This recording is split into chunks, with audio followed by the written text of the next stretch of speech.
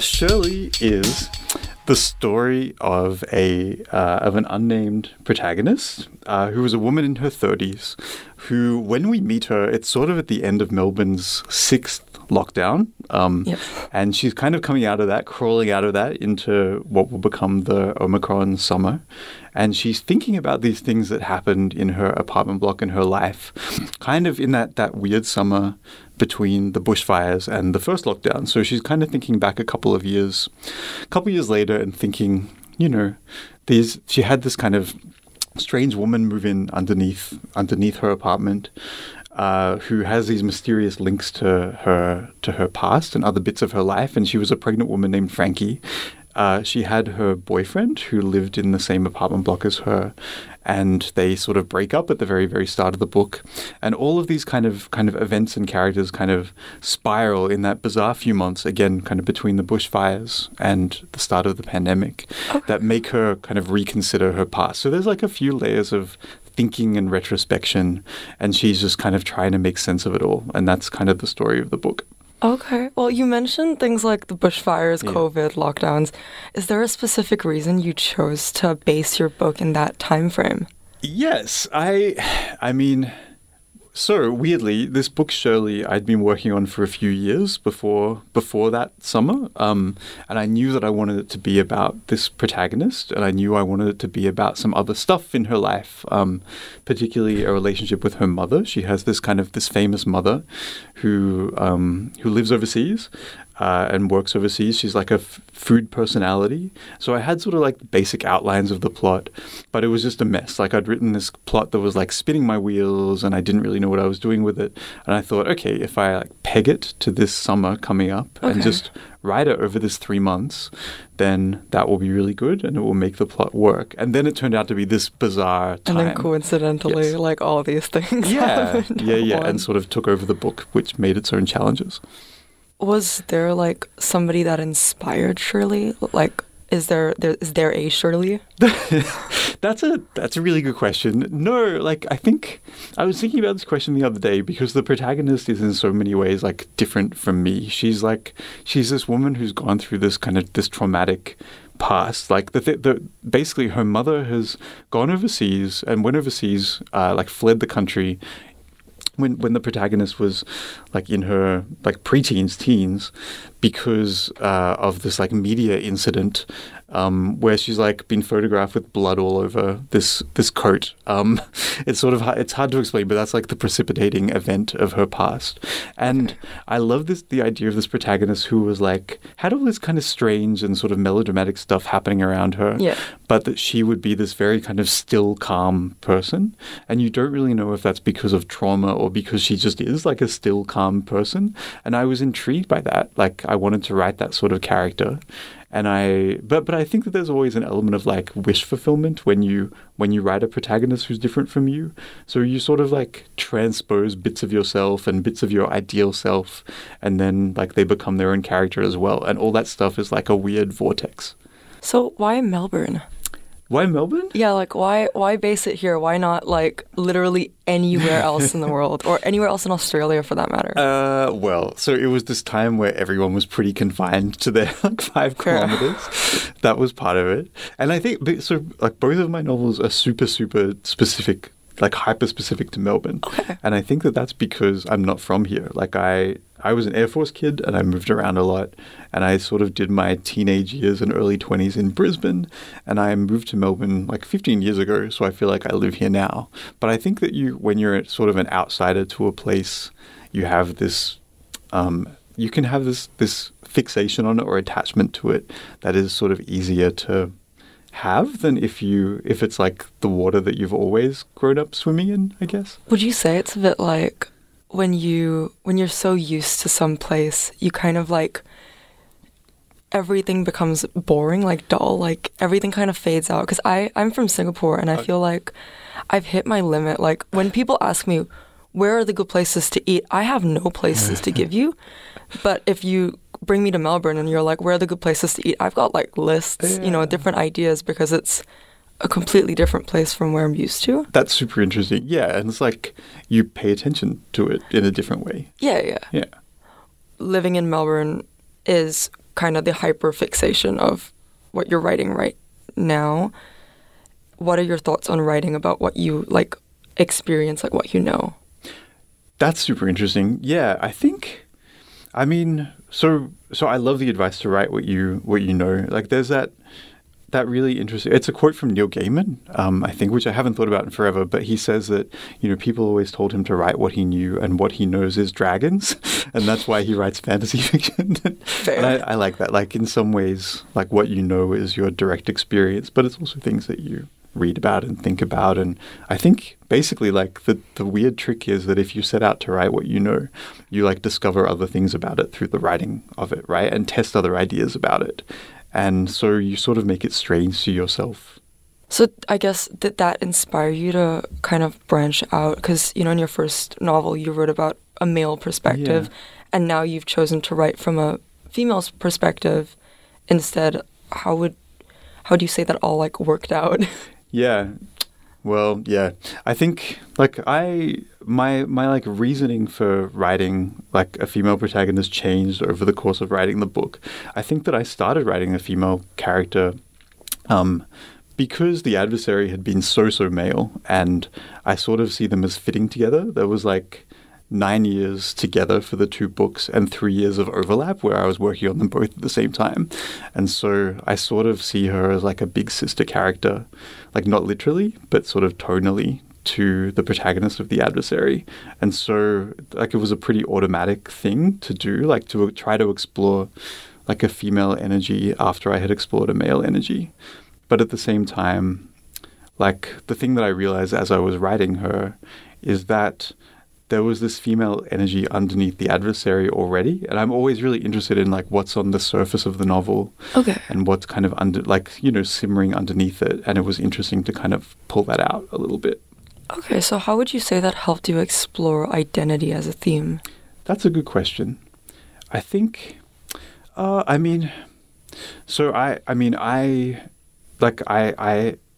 guess this is kind of strange to say, but I am male and I feel male and always have. But one of the things I was thinking about when I was writing the book is how much of my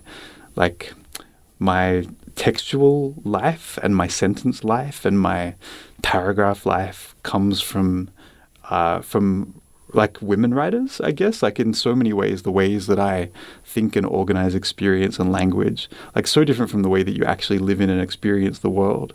But the way that I write and read the world is in so many ways female. And I think that like explore, like my sense of identity and like what's like the scope of identity is so textual. Like that's kind of a half-formed thought that I've never quite said out loud before. Okay. But yeah, I don't know. Like, I think that I was more thinking about it as a story and a character than as an identity. Shirley's about this like 30-year-old woman who breaks up with her boyfriend because he wants to experiment with other men. Yes. It's not exactly like a theme that I've seen get thrown around a lot. I know it's like a real world thing that happens, and I think there are people that go through it. So what inspired you to write about that specific kind of experience? Yeah, well, actually, like sort of going back to your earlier question about identity and gender, like the book is probably like the three main characters in the book are three women, right? There's the narrator, there's her mother, there's her neighbor. And they're like all slightly different generations of female character. But it's also full of these bisexual men and or like gay to bi to curious men who are sort of all on that spectrum. And I think that one of the reasons that I made her boyfriend curious about experimenting with men, and I think there's maybe one straight male character in the book, and there's like a bunch that are pretty fluid, was I was thinking about the ways that like queer men, or like mostly queer men and mostly straight women, largely straight women, sort of build ideas of each other and the ways that they apprehend and misapprehend each other. Sure. And so I wanted her to like have this kind of fraught relationship with an ex-boyfriend who wanted to sleep with men and maybe sleeping with men already. There's this weird kind of line in the blurb where it says that like her ex-boyfriend has started sleeping with men. And that's like, I realized after we'd written the blurb that that's nowhere in the book. Like you don't know if he's sleeping with men yet or not. So it's like this strange spoiler that overshoots the book completely. Confuse your readers. I love it. What is your relationship with the queer community? Oh, that's a big question. I'm so sorry. I like at the moment, like at this second in my life, I spend like an awful lot of time at home in front of a computer trying to write another book. So I would say that my relationship with the queer community is exactly the same as it is with the world community, which is pretty null and pretty barren and empty. But in general, I'm a member of the queer community. I'm a gay man. Do you think that moving around a lot when you were younger might have impacted how you feel connecting with the community itself? I think that's a really like fraught and amazing question. Thank you. I was an Air Force kid, and I have an older sister and brother who are from a previous marriage of my dad's, and they're quite a bit older than me, and they would come and, stay with us and live with us for periods, but I was largely an only child who moved around every few years. And I can completely spin myself out, probably like all of us do when we think about identity, like thinking, how much of my like selfhood is because I was a closeted queer kid who didn't know he was a queer kid, and how much of it was about being an only child, and how much of it was about moving around a lot. Like, I think a lot of queer kids sort of have this very private sense of self, and and then that ends up determining the relationship you have to community. Like, you always want to connect to community, and you also always are very like, defended about yourself sometimes, or like maybe it gives you a strong sense of self in some ways and a weak and very like desperate sense of self in others. And I think that's all like probably the sort of question that most people would spend their whole life unraveling in one way or another. That's so true. Would you say that this inspired you to turn to writing? I don't know how you find writing, but it's such a, I don't know. It's a way of expressing things, even if you think that you're just like telling a story that has nothing to do with yourself, you end up like scouring and excavating bits of yourself that you don't think that you ever would have even known were there until you put them into language. Yeah, and that's this like intensely private thing that has like a relationship to an audience when it's done. And that's in some ways this very like exposing thing to do. And in other ways, this very like, controlled and mediated way of connecting to another person. So I think, totally there's a relationship there. It sounds kind of like therapy. I'm not gonna lie. Like you're just writing all of your therapy down and you're just like, read it, everyone. In a way, yeah. Like I find it so, like some writers are really like, writing is not therapy and writing is not an expression. It's always about like, you're always thinking about the audience and the reader. And I kind of think that how could it not be therapy in a way? What are your opinions on the current literature landscape regarding queer representation? Oh, cool. I mean, the thing that's really good, I think, for all readers and all queer readers, and like, and I say all readers because ideally it's not just like queer readers reading queer writers and queer characters, but, any reader who's interested in other voices and other lives, is that it's more and more like plural and diverse and like not just diverse in terms of like demography, but in terms of like the kinds of queer writing that are done, and like whether it's realistic or whether it's like sort of surreal or whether it's, like really tight and stylized and minimal, or whether it's like really lavish and strange and, and like a throwback to the kind of thing that was written 200 years ago. I just love that it's not like you have to, you kind of go out there and you find like the one queer book. It's everything is sort of part of a bigger, exciting circus, mess, whatever you want to call it. It's a good time to be a reader. How meaningful would you say that this is for like queer representation is in literature? Yeah, well, very. Like, I think I just love the idea that that if you're a curious reader and you want to, like, I don't know, whether you're sort of intentionally going out and reading something as a way of thinking, what kind of person will I be, or what kind of life will I have, or whether you're just kind of absorbing those ideas by osmosis, the way that we do when we read something, you sort of don't know what you're going to find. And I think that just means that as readers, like we're more open to chance and more open to broad experiences and broad ways of thinking and being. And that, to me, is, again, one of the things that's exciting about just writing and reading full stop. So would you say that queer writers are empowered to break into today's publishing industry? Yeah, I mean, that's a good question. I think that definitely publishers today are really interested in where writers come from, right? Like they're interested, like, where are you writing from? Are you a queer writer? Are you, like what is your perspective and how does that inform the kind of story that you tell? And all kinds of publishers, I think, are really open to that and really interested in that, which wasn't the case, or 30 years ago, or it would be seen as an impediment to finding an audience, whereas today it's seen as a way of finding an audience. On the other hand, like publishing is difficult, full stop. And whether it's like a moment where publishing is expanding a little bit or whether it's a moment where publishing is contracting a little bit, yeah, it's a difficult industry, and so based in like chance and circumstance. I can imagine. I feel like a lot of the art industry is really, really hard to break into. Yeah, yes. People's fortunes change, and what they like. It's always kind of hard to match up what it is that you want to do as a writer or an artist with what people will read, or what people will publish, and that seems like a question that changes probably throughout an artist's whole career as well, right? Like I think that for an artist starting out, it's immensely challenging, and like I say, based in chance. Whether you get published and how you get published, and then the question of what's a sustainable career is different again. So, what were some challenges that you faced writing and pitching your novels? Yeah, I tried so many things before The Adversary was published. Like I tried. And I was I was well connected because I had done lots of freelancing and things like that. So when I had a book, I had lots of publishers I could send it to. And in Australia, we have this kind of beautifully sized publishing industry because it's big enough that it's kind of viable and, it can connect to readers, and writers can get paid for their work. Like not incredibly well, but they can get paid for their work. But it's small enough that you can send things directly to publishers. Like some writers have agents and some don't. So I could send a book to publishers when I was done with it, but I didn't know what I was doing. And I tried to pitch a biography. I tried to pitch a book of essays. I wrote a full young adult novel that an editor was like, are you sure this is number one, this is not very good and we're not going to publish it, but number two, are you sure that you're a young adult writer?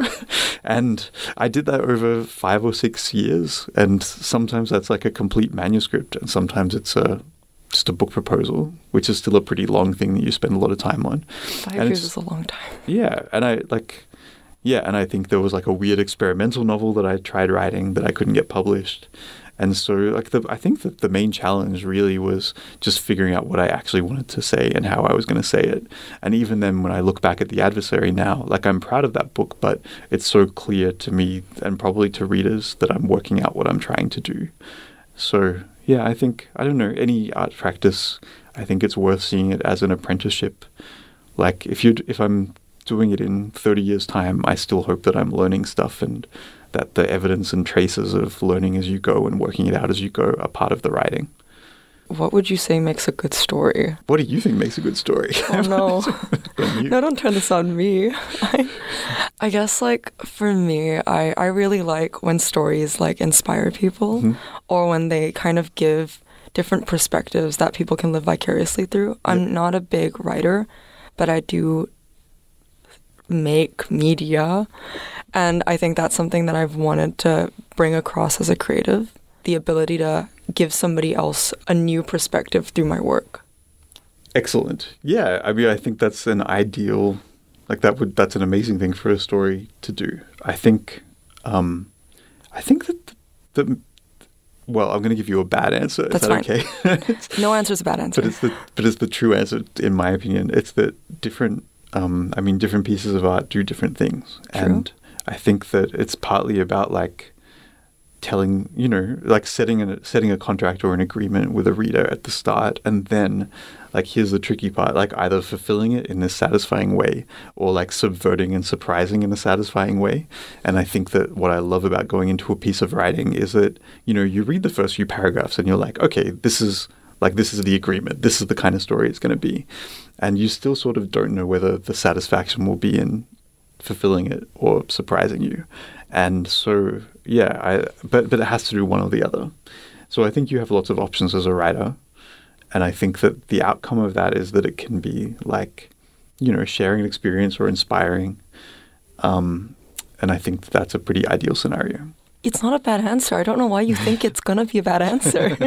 I didn't know what I was going to say, so I was like protecting myself. You subverted me.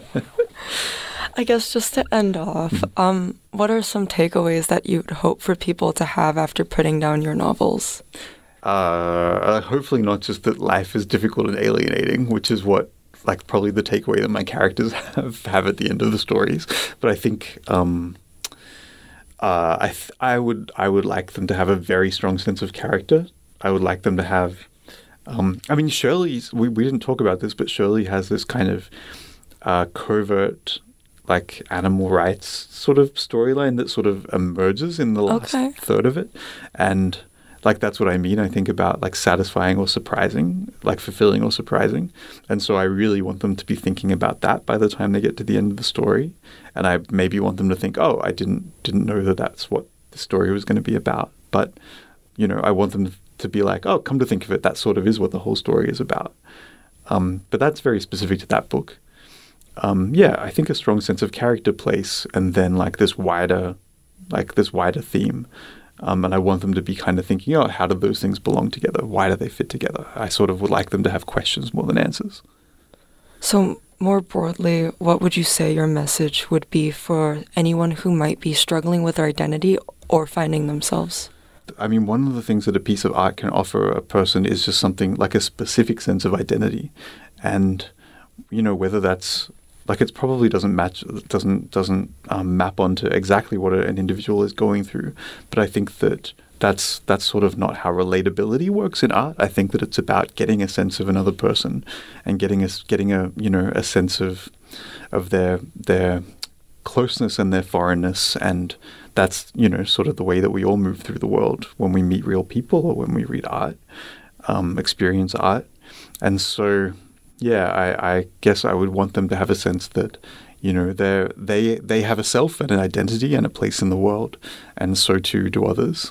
And that, the mysteries and the connections and the misconnections in life are just a big part of the life that we all go through.